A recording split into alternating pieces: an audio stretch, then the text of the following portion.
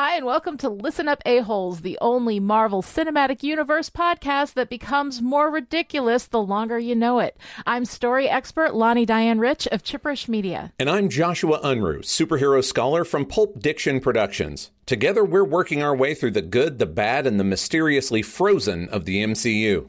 So listen up, A-Holes. We're going to talk about Agent Carter Season 2.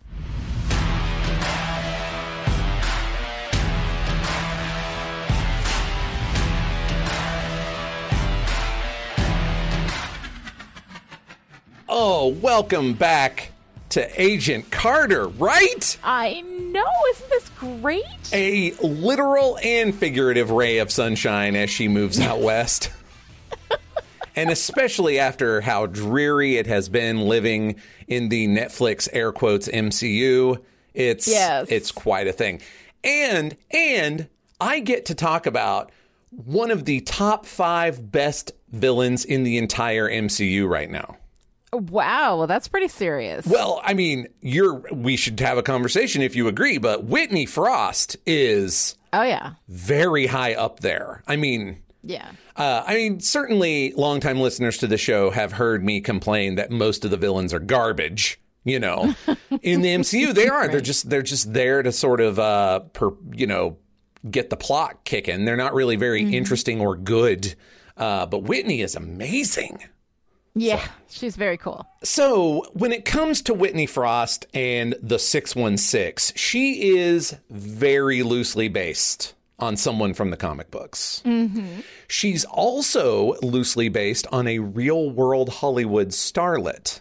Oh, yeah. So I'm going to talk about all that, but we're going to start with the Whitney Frost of the 616, also known as Madame Mask. All right. That's Mask with a Q-U-E. Because she's classy. Fancy. So Whitney begins her life as Julieta Nefaria, daughter of... Nefaria. You're damn right, Nefaria. If ever there was a villain last name, that's it. Right? I've said this before. You got to be careful about what you name your children or what your surname is. Mm-hmm. You know. Hey, I think that Nefaria kid's going to turn out okay. Well, you're wrong, because this is a superhero universe. Identity is absolutely destiny. Yes. And in fact, you can tell he's especially bad because he is a count. And so his name is actually Count Lucina Nefaria. So his supervillain name is Count Nefaria. Come on. Yeah, this was never going to turn out any other way. Exactly. Count Nefaria is also the head of the Maggia, the organized crime family of the Marvel 616. Mm-hmm. And seeing as how this company was started by a lot of Jewish men, like in the 30s and 40s originally, and then, of course, Marvel's into the 60s, but we're still talking about guys who probably had some street hoods like in their family, you know, like some of us going right. And that's how we work for the family. And some of us become garment dealers and some of us become hoods. Like that's just how it is. So they did not want to upset the actual mafia is the word around the campfire. Right. So they introduced the Maggia, 2 G's. Now it's completely distinguishable, just cloaked. Yeah. Similar, but legally distinct. Yes. And Nefaria is the head of one of those families, and it's the biggest, most important family, so he is the head of the organization as a whole.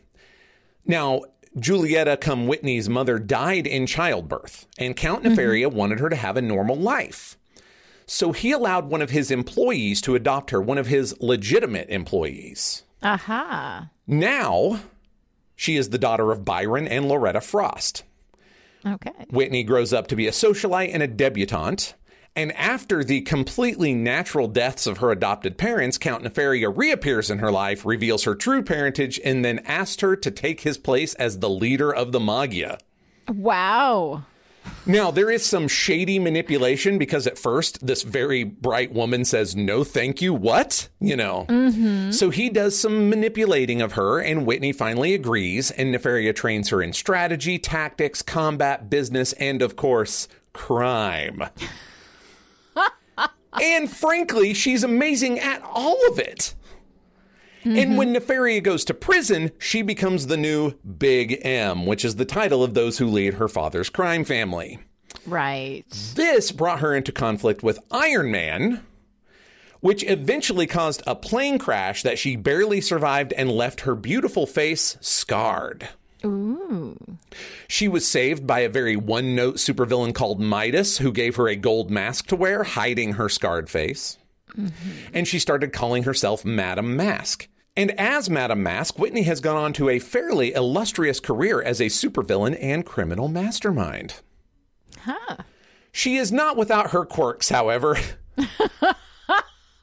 She is deeply paranoid and has created dozens, if not hundreds, of copies of herself to act as decoys. Wow. She calls them bioduplicates, and I'm not sure what the real story with them is, so I choose for my own sanity to assume that they are basically like S.H.I.E.L.D's LMDs, life model decoys, you know. Okay.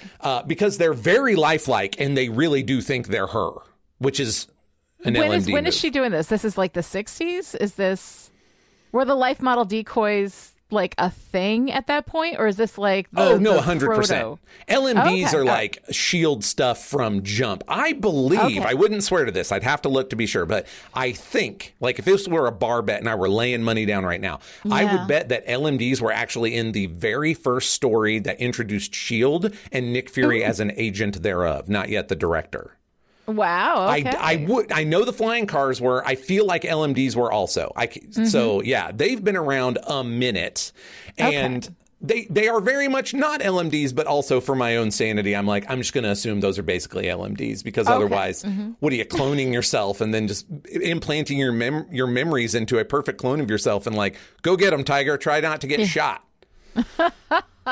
Difficult, very difficult. Yeah. One of these bioduplicates even went rogue and became an ally of the Avengers.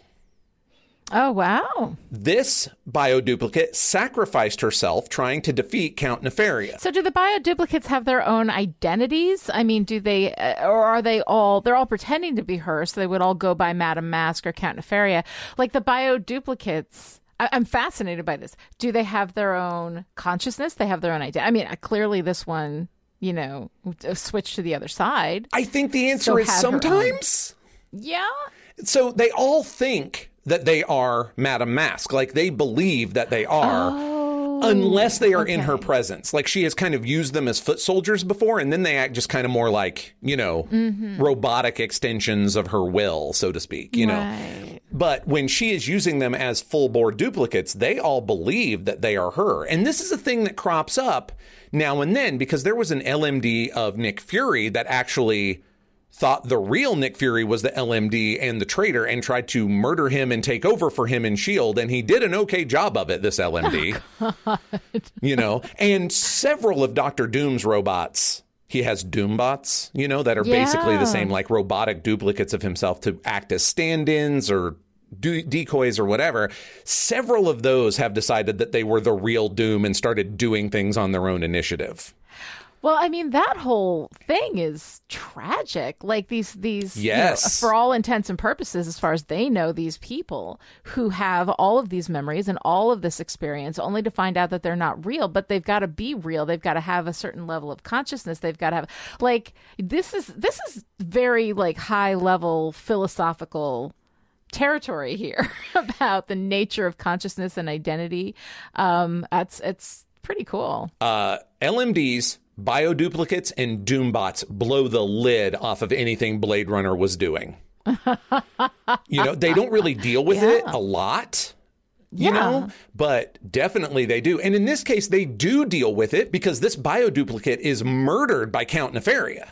Yeah. And he thinks it's Whitney when he does it. And he is overjoyed. He's like, haha, traitor, you know. Wow. The Avengers are horrified. Nefaria thinks it's awesome. Whitney sees this. And this causes her to side with the heroes against her father and renounce her criminal past. Because like this bioduplicate had come to her and said, I realize I'm not you, but I have all your memories, but I've taken this, you know, different path. And I think we can trust the Avengers, and we should, because our father is off his nut and needs to be stopped. And Whitney didn't go for it. So she witnesses the biodupe die and sees her father's glee at it. And she's like, that's it. I'm joining the Avengers at least long enough to fuck up Daddy's plans. Right. Now, she does renounce her criminal past, and they offer her kind of like tentative membership, or at least like a friendly alliance kind of thing. And she refuses and kind of rides off into the sunset, just saying, I'm going to be Whitney Frost, right? This, of course, does not last long because it's serialized storytelling, and we can't let anyone have an ending, and certainly not a happy one, my God. Right. But I will say it is a damn fine arc for Whitney at the time. I love all of that. That's fantastic. Yeah, it's good. Now, she's gone on to kind of re-enter things as a criminal mastermind, and with varying levels of success, both fictionally and metafictionally, you know. I'll put that in my back pocket because if we get a little pressed for things to chat about later in the series, I will talk about how, again, maybe Brian Michael Bendis should not be rehabilitating and writing female characters all the time, you know. Just keep it in mind, you know. All right. Now, several things in Agent Carter suggest that Whitney's connection to the 616 counterpart, because you can see they don't have a lot in common otherwise. Right. You know, I mean, there's like suggestions, you know, like this genius and the mastermind, and we do get like a scar that she's going to have to cover and that kind of thing. So mostly they just kind of homage it, right? If you heard them mention some of the names of Whitney's movies, one of them is The Woman in the Golden Mask. Oh. Another is The Nefarious Daughter. My personal favorite is that they mention a movie called Tales of Suspense, which is actually the title of the comic book that she originally appeared in fighting Iron Man. Oh, cool. And if you've got a sharp eye, you will notice that there are golden drama masks hanging in her dressing room at home and at the studio. Oh, very cool. So, very cool. Now, the real world person that Whitney Frost is based on is Hedy Lamarr. Ms. Lamarr was a Viennese immigrant to America who became a Hollywood star during the golden age of Hollywood. But she was also friends with Howard Hughes, who gave her equipment that allowed her to run experiments in her trailer while she was filming. Oh, my God. I freaking love Hedy Lamarr. Right? She was a brilliant inventor and largely self-taught, largely self-educated. Yeah. And the thing that I love most about her is that we are still using one of her ideas today. So I'm going to quote Wikipedia here just to kind of cut to the chase. But during World War II, Lamarr learned that radio-controlled torpedoes, an emerging technology in naval warfare, could easily be jammed and set off course. She thought of creating a frequency-hopping signal that could not be tracked or jammed. She contacted her friend, composer and pianist George Antheil, to help her develop a device for doing that, and he succeeded by synchronizing a miniaturized player piano mechanism with radio signals. They drafted designs for the frequency hopping system, which they patented. Now, that's Wikipedia. Unfortunately, this technology was difficult to implement, and at the time, the Navy wasn't really taking ideas from anybody that wasn't in the Navy. Sure. So they wound up not using it until the 60s. We, however, use an invention that incorporates parts of Lamarr's spread spectrum technology, and we use it literally every single day. We call it Bluetooth. Oh my God, Hedy Lamarr is the goddamn best. It's pretty great. Like there's a whole alt history fanfic of Hedy Lamarr that I would and probably should write. I mean, it's just great. And it was actually because of the integration of her ideas into Bluetooth that she was posthumously inducted into the Inventors Hall of Fame in 2014. Wow. Very cool. Very cool. And we're going to see more of that. Like we see that already with Whitney in these episodes, but it's not going to stop, you know. Yeah. That she's just this genius that's also beautiful, and she gets into pictures because we're not taking ladies seriously because it's the 40s, etc. You know. Yeah. Very cool. We got a few more things, though. The Council of Nine. Now, I felt like there was probably an analog to the Council of Nine because there's a lot of secret societies across, you know, my favorite trash genre fictions. Sure. What's fascinating about the Council is that Tara Butters and Michelle Fazekas have confirmed that the Council of Nine is, for all intents and purposes, the secret empire from the 616. Wow. Now, I've mentioned the Secret Empire on a previous episode. I believe it was in terms of Agents of S.H.I.E.L.D. because, like, Roxxon and Hydra owned everything, you know. And that looked a lot like the Secret Empire. You may recall that they have a division willing to move into parallel dimensions in order to make business deals and plunder civilization. So they're lateral thinkers. And in my research for this episode, I also accidentally discovered that the symbol the council uses is the same one Hydra uses in the season 3 of Agents of S.H.I.E.L.D. Oopsie, but whatever. I knew Hydra was going to be around because of stupid Grant. Right. So no real spoilers. You're just going to see that symbol again, you know, tying the council to the Secret Empire, to Hydra, etc. Yes. Okay, Zero Matter. We have to talk a little about Zero Matter, but I really don't want to get crazy into it. Yeah. One reason is I've talked about it a little bit before because Zero Matter is also Dark Force, which we talked about when Blackout showed up on Agents of S.H.I.E.L.D.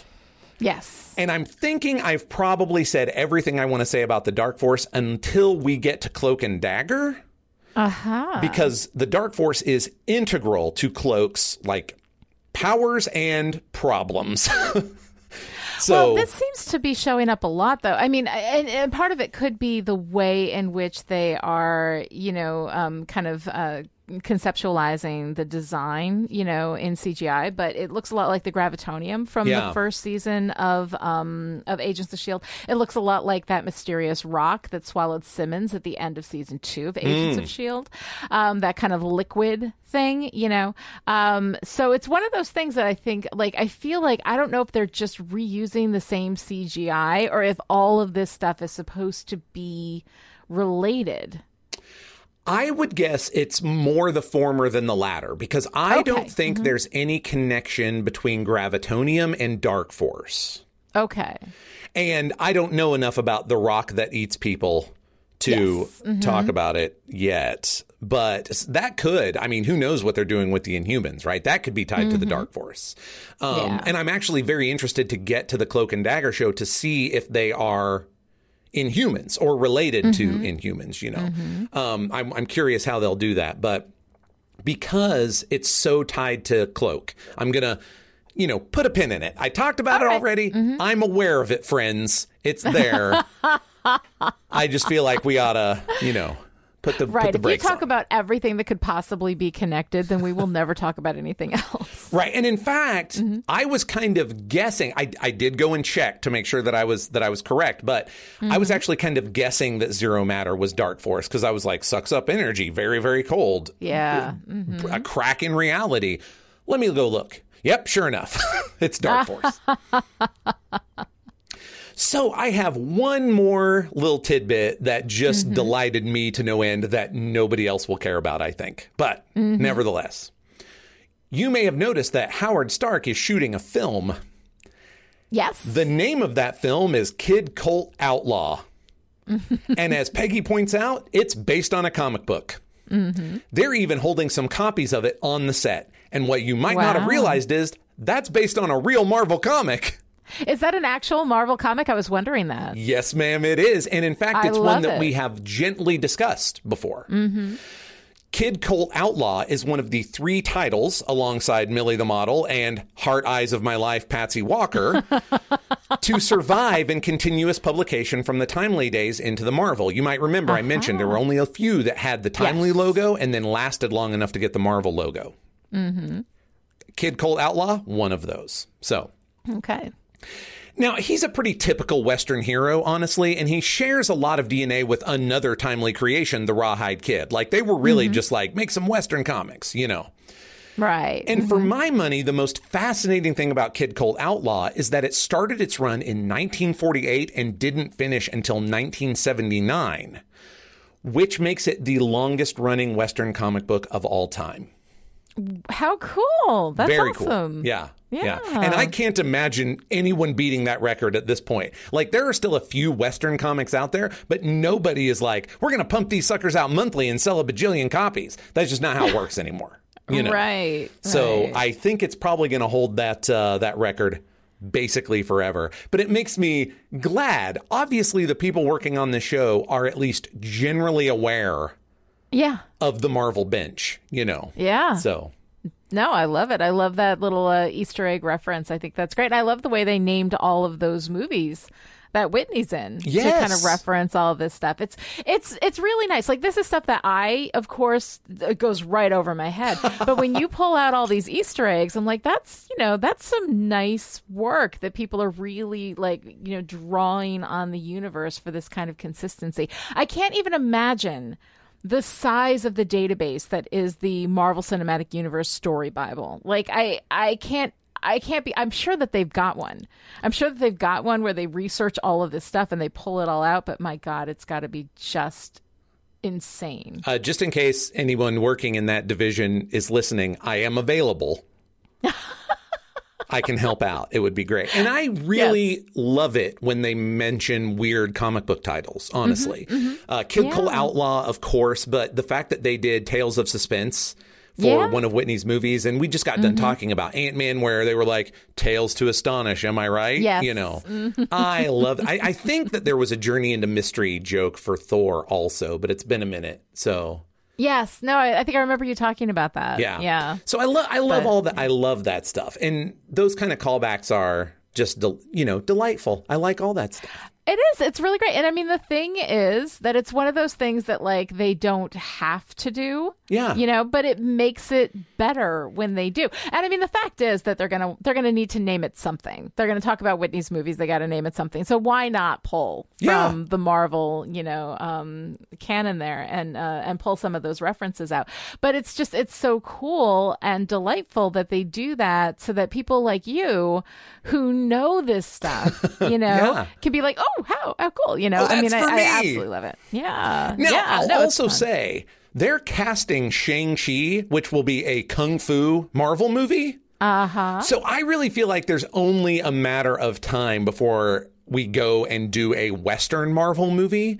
And they've already laid the track for Kid Colt, Interesting. And they have a bunch of Western heroes. It would be easy for them to do like an Avengers of the Old West kind of thing. Oh, wow. That'd be really interesting. And for those of you who have fond memories of the Will Smith Wild Wild West movie of the 90s, it won't hold up. Don't watch it again. But that's what it would be like, only good.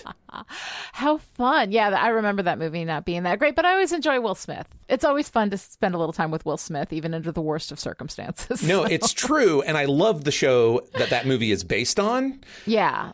So it's just, my son and I watched it not very long ago, and I was like, oh, I remembered this better. Yeah. But the stuff that I remembered I really liking, I liked. And it's been on my mind where I would be like a Kid Colt, Rawhide Kid. I think it's El Diablo is their masked, like kind of Zorro guy, but that might be DC's. They're very similar and I get them confused.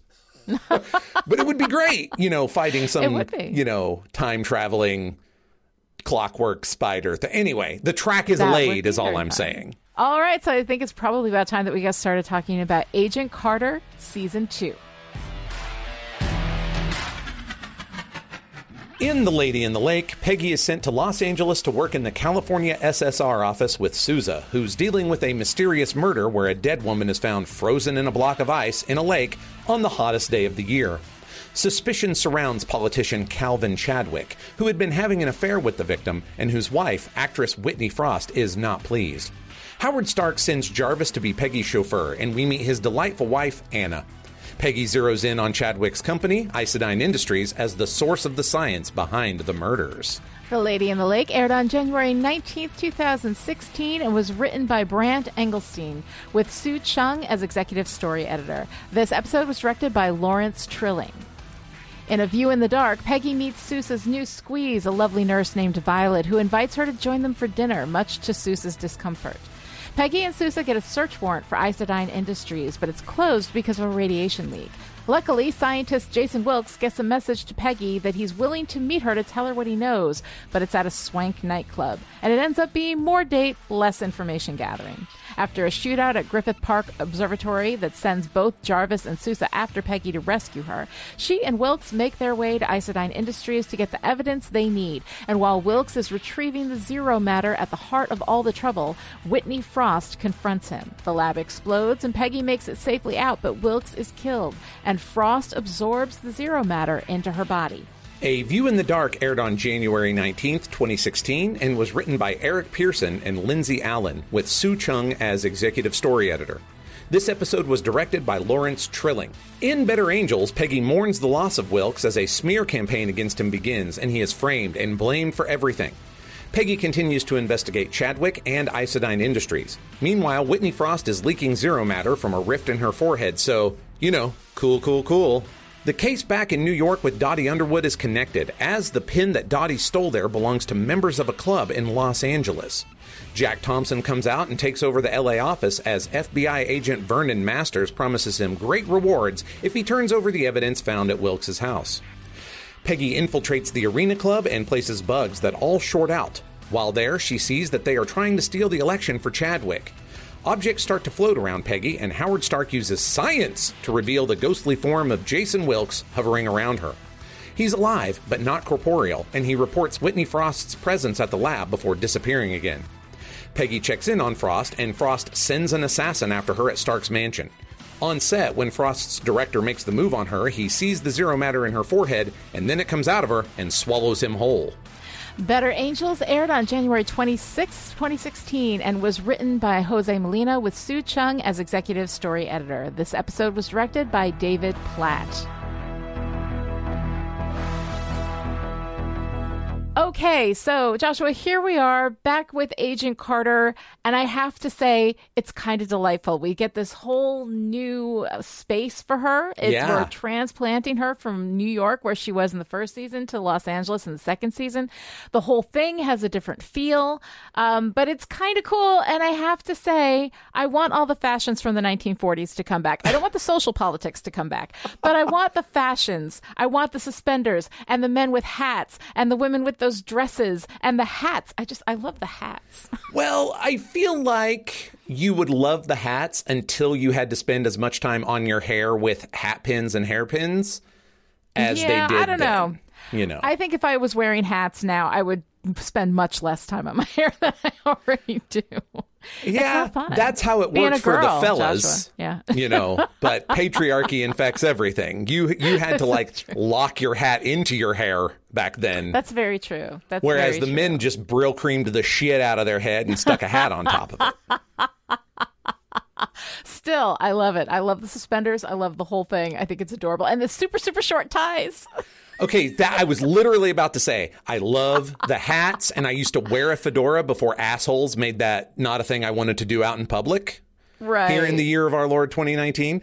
And I do love suspenders. Suspenders are dope. I'm there for that. But those short ties just make me want to punch everybody. Like, what are you doing? They're so cute. I mean, cute, right? Because they look like clowns. Ridiculous looking, but kind of cute. I don't know. I love the whole fashion of the 40s. If I could bring that back, I absolutely would. But I lack that power. But still, I think that there's a lot of fun stuff going on in these first 3 episodes of Agent Carter. The first thing that hopped out at me is that we have all these kind of love triangles going on. Yes. With the women around the men. We have Anna Jarvis, who is played by Lotte Verbeek, who played the unbelievably psychotic Galis Duncan in Outlander and was delightful. And her as Anna she is such a goddamn delight. She makes me so happy in my heart that this is actually what got me off the Jarvis Peggy ship. Because I was on that ship a little bit. Season 1, I really like Jarvis and Peggy, but I am willing to accept them as a more brother-sister type of relationship because Anna is the best. Yeah. I just can't imagine Jarvis deciding to gamble with that relationship. It's too damn good.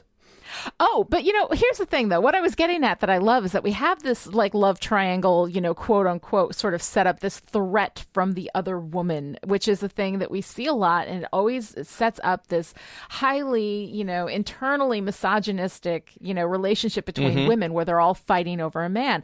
But here we don't have that.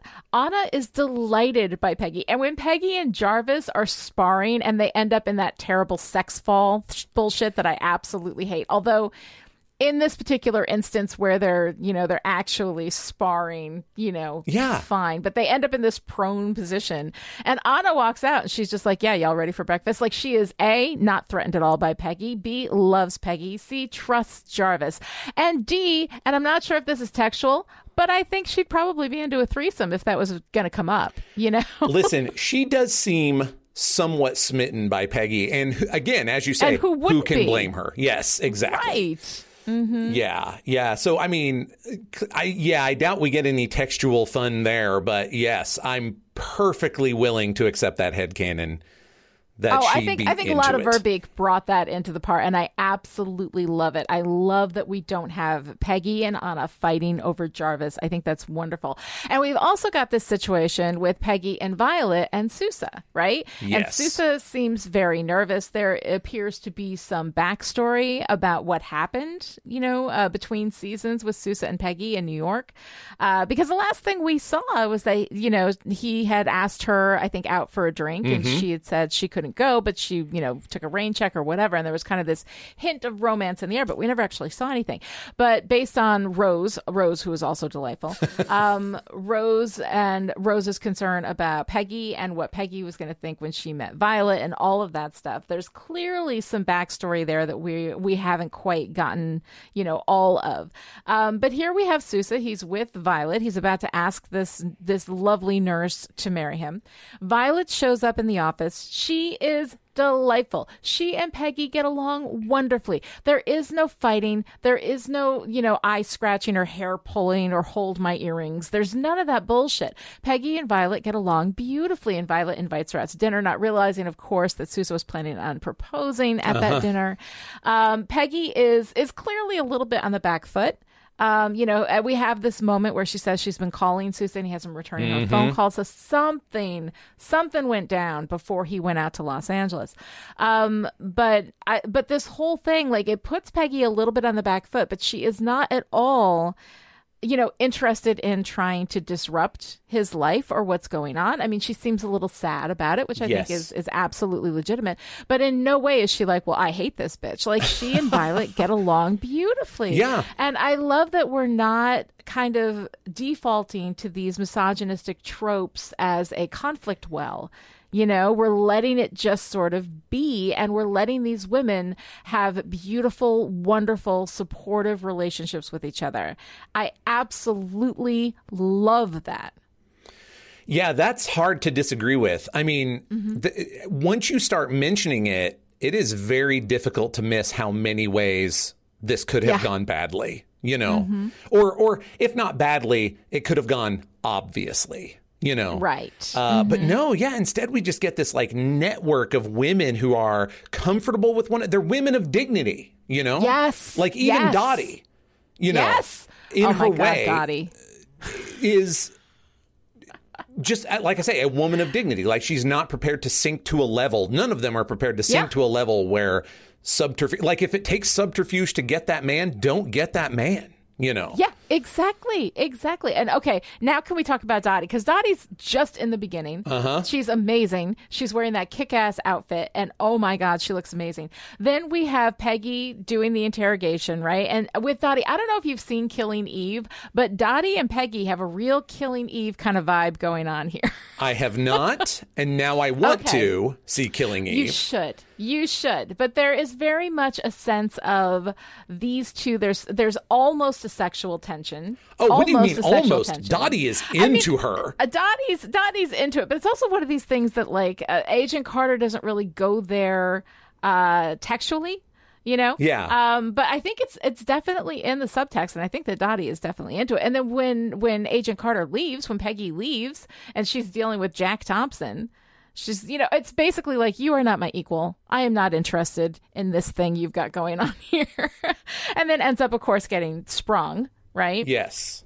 So it's kind of amazing. Bridget Regan as Dottie, she has this wonderful instability, the pinwheels in the eyes, kind of going. Yes, it's true. And at the same time, it makes her beautifully unpredictable and yet still like engaging and interesting. And there's something about her that, like, even though she's the bad guy, like, you can't help but love her. So I agree so much that my favorite part of these 3 episodes actually involves Dottie. Yes. And that is all I will say until we get to the end, because it's pretty good. She's not in there much, but where she is, she's absolutely fantastic. We also have Leslie Boone returning as Rose. And oh my God, I love Rose giving Sousa shit about handling Violet and Peggy. She clearly knows whatever was going on. And, Sousa's her boss, and she's not at all concerned with any of that. She's like just talking to him and advising him and mocking him as is due. She is so wonderful when Peggy comes in, when she's telling Peggy that she's going to get sunburnt. Yes. And giving her advice. Well, here's the thing about Rose that I really love is that she is indispensable and she knows it. Absolutely. She's fantastic. That's why she can give her boss a little bit of ribbing. She knows he can't live without her. Yeah. And if we go back to the very first episode of Agent Carter, Rose is the viewpoint through which we saw Peggy from the rank and file SSR people, I don't think Rose wants to go to the field. She's happy being part of the, espionage apparatus. Being the support team. Yes. Right. So she doesn't want to, like, become Peggy, but she was the person who, in that very first episode, we could see she was like, man, you, Peggy, you're doing Peggy's it for cool. us, Yeah, and here Rose is doing it for herself now. It's great. Yes. Rose is awesome. I love L.A. Rose. I think this is fantastic. And she's so much fun. I love that actress. I love everything. So we have got a slate of amazing women in this show. But the boys are not doing so bad. We've got Enver Jokai back as Sousa. Beautiful, fun, awkward. Whatever is going on with him and Peggy and their backstory, I have no idea, but it's obviously uncomfortable. He obviously still has very strong feelings for Peggy. I'm not sure that Peggy Carter is a woman one gets over. Well, if our other example is anything to go by, Steve Rogers broke time. Yeah. To get back with Peggy. So, sorry, Endgame spoilers. Tough luck. You're listening to this podcast. You guys saw the movie. It's fine. But we have this lovely interaction, from Sousa and Peggy. It is so tense and wonderful and yet respectful and affectionate. And so I love the way that they're playing that. I love the way that they're not like, there's this backstory and we don't know what's happened yet, but they're not over explaining it. They're not doing this whole big expositional thing. They're just letting it sit there, Thompson accuses him of running off to LA after whatever it is that happened with Peggy, that he was actually going to LA to escape whatever that was. And so it's really nice. But when Peggy's in danger, Sousa loses his shit. And I mean, clearly, like, I don't know, he's got a ring. He's ready to ask Violet to marry him. I'm a little concerned about how much he clearly still has very strong feelings for Peggy. What I like about these interactions is that whatever happened in this, between the seasons time, it's pretty obvious that Peggy and Sousa were interested in one another, but never got out of the blocks, right? Like they were friends and associates and respected one another. And maybe there was a glimmer of more, but we never really started that race. And maybe that's because he got transferred to LA and then he met Violet. I mean, it could be very benign. I don't know. I mean, it sounds like something happened. And then he left because Thompson was like, you ran off to LA to get away from Peggy. Well, sure, but Jack Thompson is a dick and cannot be trusted.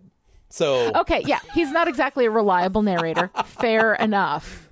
But still, I think that, and Rose, like if it was just flirting and subtle stuff, Rose wouldn't know about it. Thompson wouldn't know about it, and there wouldn't be all this tension between Sousa and Peggy. I don't know. It's true. I feel like there was one disastrous date. Who knows? Who even knows? And we'll find out. But I love the fact that they're teasing us so relentlessly with this. I think it's beautiful. We also have James D'Arcy as Jarvis, who is in my heart in such a way. I cannot tell you how much I love Jarvis. I love when he comes picking her up. He's got a flamingo in the backseat. He's like, please let me drive you around. I'm so bored, And then we find out that he's been working out so that he can secret agent it up whenever Peggy happens to drop back in, all of it is so wonderful. And then, of course, we get this wonderful, quick moment where he's got the, the voice activated or whatever thing in the house. And he's like, I have no desire to spend the rest of time as a disembodied voice. But of course, Jarvis is the voice in the Iron Man suits that Tony Stark names, the AI there. So that's really lovely. It's just kind of a lovely little nod to Jarvis's future, if not in, reality, in his in memory, how he is memorialized by Tony Stark. Yeah. So but Jarvis Tony is just doesn't memorialize a lot, right? So we don't really know all the connection he had with Jarvis. We've never seen that on screen, but it's also pretty clear he's got some strong emotional ties there. Yeah. And I imagine Jarvis probably raised him for the most part. More or less. Yeah, I think you're right. I imagine he probably did, So that's it's really lovely. I love his relationship with Anna. I love the way that she is so bold, and he's so reserved. It's just, they're so wonderful together. I absolutely love both of them. James D'Arcy and Lotte Verbeek are just so amazing in those roles. And it is so delightful. Like, I can't express how much of these episodes I just spent giggling like a child. I was so delighted by so much of this. If we could see even if it was just a mini series or whatever, but it was basically a Thin Man, Jarvis and Anna, solve a mystery. Oh, please. Hell yes. Come on. Take my money. Yes. It would be amazing. We also have Chad Michael Murray back as Jack Thompson, Bean Thompson. God, I don't really care. Like, I don't really care about him. There's this whole thing with him and Kurtwood Smith as the FBI guy, Vernon Huzitz, and all that kind of stuff. Like, I don't care. It all connects because Dottie was stealing a pin from this arena club, which is essential to this plot. So at least they pulled it in and connected it together. Seems a little bit of working the coincidence machine, but whatever, it's fine. I like the fact that we're pulling Dottie back in. I want her to be a part of this party. Right. Well, the Thompson coming it's in not is crazy. I will say it's not crazy because if we assume the Red Room is tied to Leviathan, right? Yes. And Hydra, there's Hydra. We don't really have a shield yet. And we also know that Hydra's basically going to poison shield from jump, At this stage, there's really only two games in town, Hydra and Leviathan. Well, she's on the outs with Leviathan. So she's got to go mess with Hydra. And I know that they're not confirming that the Council of Nine is hardcore in the tank for Hydra, but it gets there sometime, Yeah. So I really think it's definitely one of those coincidences. But it's one that does not bother me because I am like, they've really only established two big organizations she could go take the piss out of, So there aren't that many games in town, right? So if you're going to be bad, you got to go with one of them, and they're all connected. So yeah, and I'm fine. Like it strains the coincidence machine a little bit, but not too badly. And honestly, if what we get is Dottie, then fine. Yes. I will pay that tax. I don't care. Well, and Vernon's connection to the council, and having been kind of a mentor to Jack, like, again, kind of squares that circle in a way where it's like, it's a little coincidental, but if he's that big a wheel at the FBI, then it makes sense that the council would want him on their side, and it spins out from there. And I don't even care if it gets Dottie out there. I don't even care that getting Dottie involved in this means that we have to have more Thompson. Like, fine, I'll pay that tax. I don't care. Well, and for Thompson, me, the tax that I'm paying the taxes to see Thompson be corrupt and inept. Yes. And I'm good with that. The two things that he's really good at. Yes. Yes. He's pretty terrible. He's pretty terrible. Okay. So we have Dominic Cooper back as Howard Stark. And here's the thing, Joshua. Howard Stark is gross in like a million different ways. And yet I kind of love him and I worry about myself. I have a lot of mixed feelings about Howard Stark. I am with you. I get it. Yeah. He's pretty obviously, on some level, objectifying the women that are around him.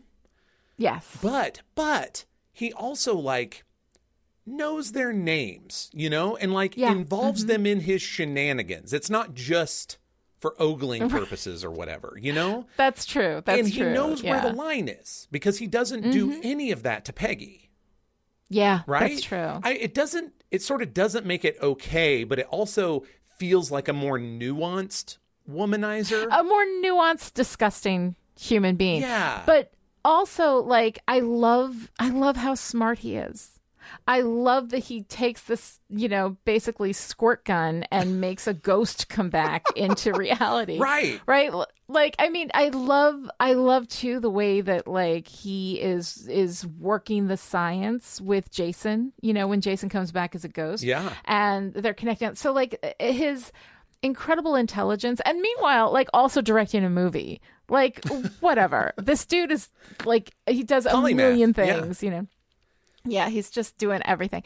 So I'm charmed by Dominic Cooper, that like his portrayal of Howard Stark, as gross as Howard Stark can be, charms me.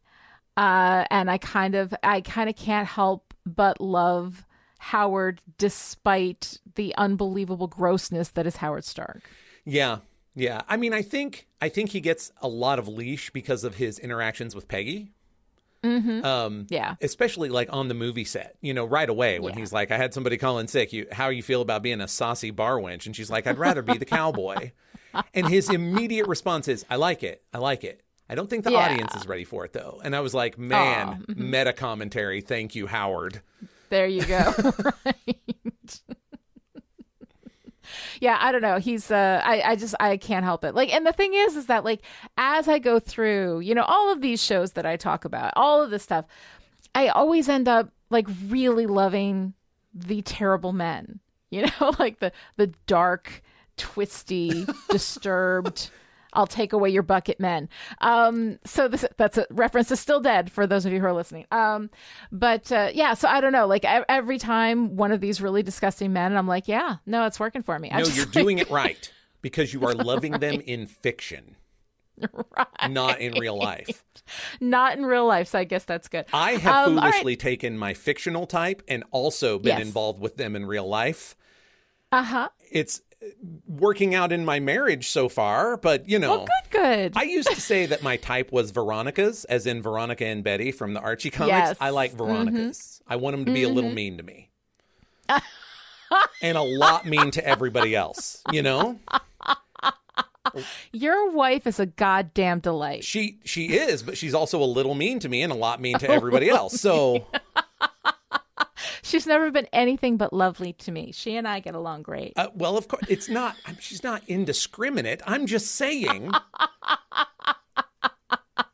And the real point of the story is that Riverdale came along and messed up the definition. Now nobody knows what I'm talking about when I say I like Veronica's. I see, but you're an old classic comic book guy, so you got to look at the original reference. That's right. Got to go back. So see, you're doing it right is the bottom line. You're doing it right. Okay. All right, good. I'm glad. All right, so we have this new character, this scientist, Jason Wilkes, right, played by Reggie Austin. And I have a real conflict about this whole thing with him. On the one hand, I am really, really happy to see a little diversity in the cast. Yes. I am really, really happy to see, I want, as much work for, for actors of color, for disabled actors, for like everybody, right? And we have Sousa, of course, played by Anver Jokai, who has this, this disability, and he actually, the actor, doesn't. And that tends to be kind of a thing because there are plenty of actors actually with disabilities who could have had that role. But, whatever. We get to to this point where we have an actor of color, in this space, and it's a little bit disturbing for me, I think, because we have that, this diversity, which is wonderful. At the same time, we're not acknowledging the racism. We're treating racism in this, like, we acknowledge the segregation, we acknowledge that people are really rude, right? But we're not acknowledging how incredibly deadly this racism is, how incredibly dangerous it is for a Black man in 1947, even in California, to be blatantly and clearly hitting on a white woman. In 1955, that is the accusation, which was later recanted by the woman who got this 14-year-old boy killed, that got Emmett Till, this 14-year-old child, lynched and murdered in Mississippi. And I know that was Mississippi. California is different from Mississippi. But the racism in California at this time in the 40s was still virulent. It was still Absolutely. vile. It was still incredibly, incredibly dangerous for a Black man. I mean, to even look at a white woman, because she could say that he'd done something, and that could, and often did, get people killed. Like, this was serious business. But in this, we're treating racism, I mean, we're acknowledging that racism exists, but we're treating it as though it is a rudeness problem, as though somebody's going to say something mean, and that is the worst thing that is going to happen. That is not at all the case, So to me, I found that it feels like a real disrespect for the reality of the situation back then. It feels like we're making light of how dangerous this man's existence as a scientist, as a Black man scientist, surrounded by this very white, very privileged community. That was dangerous enough. But for him to so blatantly flirt with Peggy, in front of everybody, and then call her out to this nightclub in which he says, I thought it would be best to meet somewhere in public, somewhere where we wouldn't get a lot of looks, right? But a white woman is incredibly dangerous, and especially this is a club that is a Black club. It's got Black singers, entertainers, everybody there. Most everybody there was Black, aside from the guy who was shadowing them, trying to blend, right? But that felt really weird to me, because they would be getting looks. A white woman in that space would be probably, it would be like an area of unsafety, brought into a space that was supposed to be safe, right? I have some really complicated feelings about all of this. Yeah. Not because some of what you say is spot on, and some of it is a little more complicated. And and again, okay, so for context, one of the things I really loved about Peggy Carter moving to Southern California for this season, was that noir set in gritty Southern California is like one of my bread and butters. In fact, the very first title. In fact, the title of the very first episode is an homage to a Raymond Chandler novel, The Lady in the Lake. I mean, it's also an homage to Mallory and King Arthur. But listen, she's in Hollywood. We know what's really going on in this instance, Well, right. And we're not in a not noir space. I mean, this has noir elements. Sure. We got Femme Fatale and Whitney Frost. We've got, Yeah, it's a little pulpier than straight hard boiled for sure. But but it's because of that interest in that fiction that I have a little bit like an armchair history background here. Good. And so here's the like wild mix of stuff. The thing that you are 100% right about is that I have a hard time imagining any Black man flirting that openly with a white woman, or even being alone with one. Yeah. For his own safety, right? For his own you are safety, spot on there. Yeah. The thing that I find really sort of interesting about the Peggy Carter space is that they are acknowledging that racism and sexism are things, right? Like, and again, in season 2, sexism is going to be much more front and center with Peggy and Whitney, but we're at least acknowledging that it's a thing. You mentioned Sousa uses a out of date racist term now, you know. Yes. So my first, I like what they're doing with acknowledging it, but they can't really make it front and center because that's not what this show is about, you know? No, and I understand that, but I do think that you could do this and actually, you know, really ramp up that romantic tension just by acknowledging that there is this attraction between them. Sure, yeah. You know, that there is this chemistry between them. But that, I mean, he would be hesitant about it. And I think that that's something, the way that he is so pretty brazen, flirtatious with her as though that's a remotely safe thing to do. It feels like we're just simply not acknowledging how dangerous and toxic. No, you're right. In fact, racism is. In fact, because I want to talk about the nightclub, because the nightclub is very cool. Yes. And then Sousa does something that he means well, but I was just like, well, that's terrorism. So the thing with nightclubs, and this was less of a West Coast thing. Not non-existent, okay, but less of a West Coast thing. But back on the East Coast, you had speakeasies and jazz clubs, which were basically the only places, or the only real obvious. It's hard to say public because a lot of them were, you know, you had to have the secret password or whatever. But everybody was there. The mayor was there. The movie stars were there. And that was a place where African Americans and white Americans could coexist and mingle, not exactly as equals. Right. But there wasn't any place else for the white people to go and get a drink and enjoy jazz, which is an African-American invention, you know. Yes. So that's more East Coast than West Coast. West Coast was a little more segregated, especially in L.A., because what you had in L.A. was a large group of black people from the South move there to take over like manufacturing jobs during the war. Yes. There was no one to make the airplanes, you know. But then kind of like the ladies who had gone into the workforce, the white men came home and were like, you can go, you know. Yeah. And so this is why LA is so deeply segregated even to this day. And I've mentioned on previous podcasts, I think, when we've talked about LA for whatever reason, that it was advertised as the great white spot.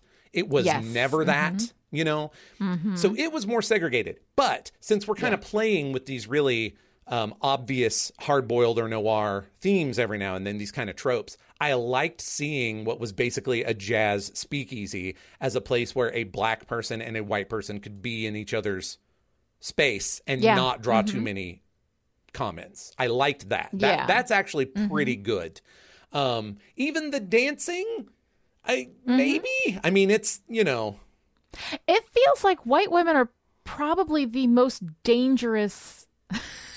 It's like dancing with a lion. It's pretty he might dance with you, but he also might get you killed. Like, I don't know. To me, like, I guess because I see how like dangerous that could be. Absolutely. And I don't think that even with people socializing, even with a desegregated space like that, you know, or slightly desegregated. I mean, you know, I think Peggy and the guy that was shadowing them were the only white people there, I think. Yeah, that might so be true. It still feels highly segregated. Yeah. And it feels like something that might have been a safe space. I mean, Sousa said that he and Violet went there to see Ella Fitzgerald. So, you know, I mean, white people were, I guess, going there. But it seems like a very dangerous space for him to be in with such little concern for his own safety. And I think that you could have told like all of this story without necessarily making it about that, but acknowledging that racism is not rudeness. Yeah. Yeah. You know, racism is not that. We have the guy at the convenience store or whatever who is really, really rude. You know, but that's not the danger of that. Like, you know, that white people are very dangerous and have been traditionally very, very dangerous. And I think you're 100% right about how they are nodding at it, but not taking it seriously enough. And not acknowledging it, how bad it is. Sousa sending a squad out to the jazz club to question them is the thing that made me go, oh, they are really not. Yeah. They're just not, as you say, not taking it seriously enough. Because a squad of white federal cops comes into this jazz club. It doesn't matter how pleasantly they ask the questions. Everyone in there is in terror the entire time. Yeah. Oh, absolutely. Absolutely. So, It's complicated. it's so interesting. I mean, this is a thing that I run into myself as a creator of fiction, where I don't want to make everything about straight white dudes all the time, right? Right. Mm-hmm. So I have to figure out how to be. And this is not, I don't want it to sound like, woe is me, this is a burden. I just really get this struggle because I want to integrate these things in a realistic way without always making the story about that thing, not because I'm shy about it per se, but because it's not always my story to tell, you know? Right. But I think acknowledging it, I think you can tell all of this without it hijacking the story. I think that all you have to do is just change some of the context and tone of these interactions. And also, I think it would create such a great romantic tension between these two. Well, I won't argue with that. Putting Peggy in the driver's seat of the new romance, because he, even if she can tell he wants to reach out, but he won't do it. And her being in that space, and also kind of not... I don't want to say not getting it because she's not dumb, but it's different in England in the 40s. Sure, you know? Sure. Yeah. And also that she may not understand, to a great deal. It is very easy for a white person to have no clue about any of this stuff. It is very easy. I mean, privilege is blinding, So her being opened, like him opening her eyes to that, like this, she wants to talk to him. Right? That being a dangerous space for him, not just because he works for the evil corporation, right? But because of general societal, restrictions that are there. Yeah. I think adds a layer of, of tension and of interest to this, that during this romantic space between these two, I'm just sitting there going, come on, he's not stupid. Right. He is definitely playing with fire. Yeah. Yeah, in a really, really weird way. So, but I like the actor. I like the character. I love, after he becomes a ghost, and he is, what a tension for him where he's trying to figure all this stuff out. He's alive, but he's non-corporeal. He's working with Howard Stark. He's in this space over which he has absolutely no control over anything, but he has this incredible intellect that allows him to help with everything and be Stark's, intellectual equal, which I really, really like. So we've got a lot of really great things going on there. It's just that I found it so distracting because clearly he's a very, very smart dude. Yeah, I really like the parallels that they draw between him and Whitney also. Yes. Because Whitney is really the brains behind Isodyne, but we can't talk about it, Right. And yeah, I mean, again, this is the show that more focuses on sexism, so that's the thing we're going to make front and center. But if I think I never disagreed, right? Like I was just trying to cut him some slack for not making the show all about that thing all the time. Right. But at the same time, now that I'm saying how much I appreciate those parallels with Whitney, if they'd made that a bigger deal, if they acknowledged it, then those because they parallels acknowledge sexism pretty well. Yeah. So yeah, it's one of those things where I'm like, and you don't have to change that much. You really don't. It's true. You just have to change his attitude and his approach to her and his response to her, and also asking her to go to the, to the nightclub because it's a safer space for him. I mean, that I think he's like, oh, I didn't want to draw too many looks. And I'm like, you're going to draw looks, but the idea that this is a space that is safer for him to talk to her, so I really do I think you can do everything without hijacking the story, but you can also acknowledge when you fail to acknowledge these things, we bring a color blindness to these stories, and you cannot have a color blindness. Color blindness erases experience. Yes, that's true. Yes. An acknowledgement does not necessarily mean it has to hijack the story, but I think that it is something that is, that needs to be considered when you're telling any of these stories, where we're bringing in somebody, who is Black and the experiences that Black people have had, throughout the centuries, especially in a world where white people generally have been trying to ignore racism, pretend that it's not a thing. Except for when they use it to be vile. So it is a really I guess part of it is because it would have been so easy to fix, without changing any of the big moments, big movements of the story. But overall, I really, really enjoyed these 3 episodes. I thought it was fun. It was very fun to see Ray Wise and Kurtwood Smith kind of coming in as these evil, old white men on this council. So that's been kind of fun. And I have to say, I found these 3 episodes to just be so much fun, so delightful. I love the actors that we're using. I love the setting, bringing it into Los Angeles with this whole different feel and vibe to it from the New York stuff of last season. So I don't know. I had a great time with it. How did you enjoy it overall? These 3 episodes? Oh, the same. I mean, they're very much in my wheelhouse in a lot of ways here. Yeah. This kind of Man from U.N.C.L.E. stuff is what I'm here for. And I like that we're starting to nod towards the Red Menace. Because we're moving into the 50s. It's a communist is what Dr. Wilkes is accused of being, that kind of thing. I love that. I do like, we just discussed it. It could be stronger, but I do like the flirting with actually making racism one of the things we're talking about. Because we mentioned in the first season, that doesn't happen. Like there are Asian American SSR agents when it's like, nuh-uh. And we're just not acknowledging any of it. So now we're doing a little bit better. I like all this very, very much. Yes. No, I think it's real good. All right. So Joshua, what's your favorite part? My favorite part is when Thompson utterly fails to interrogate Dottie Underwood and actually winds up in a position where she could murder him before anybody did anything about it. And instead takes that opportunity to go, by the way, Peggy's better than you. It is really lovely. I love it. It is really lovely. You need to watch Killing Eve because it is a very Killing Eve vibe. Okay, very good. Yes, with her. Yeah.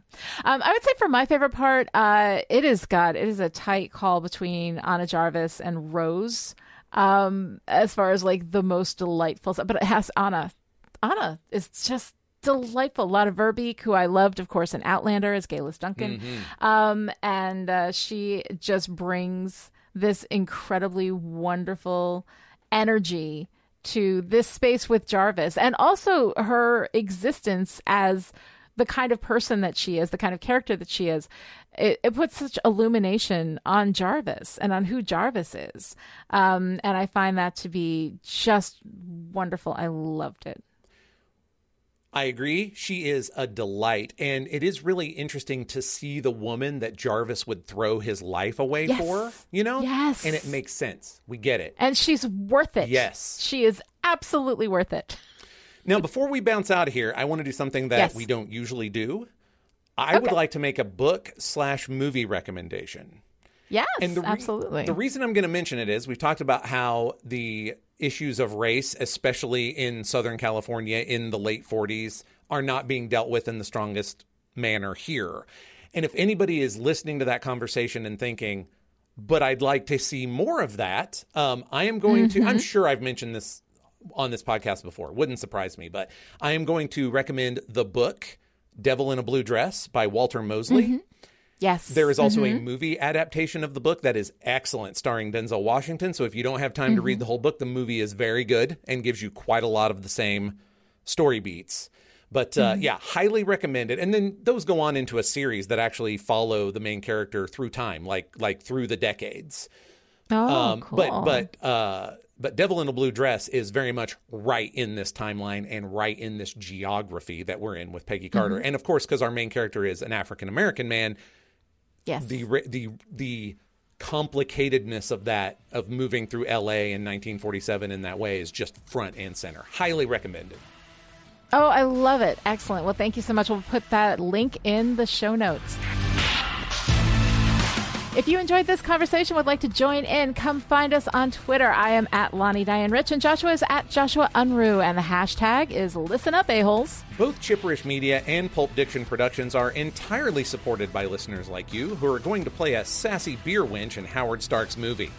Show your support by visiting our Patreon pages or by leaving a great review on Apple Podcasts to make it easier for more people to find us and join in the conversation. The links to Apple Podcasts on both our Patreon pages are easy to find right there in your show notes. Thanks so much for joining us for this episode of Listen Up A-Holes. We will be back next time with our discussion of Agent Carter Season 2, Episodes 4 through 6. Until then, aside from danger, our middle name is Charm.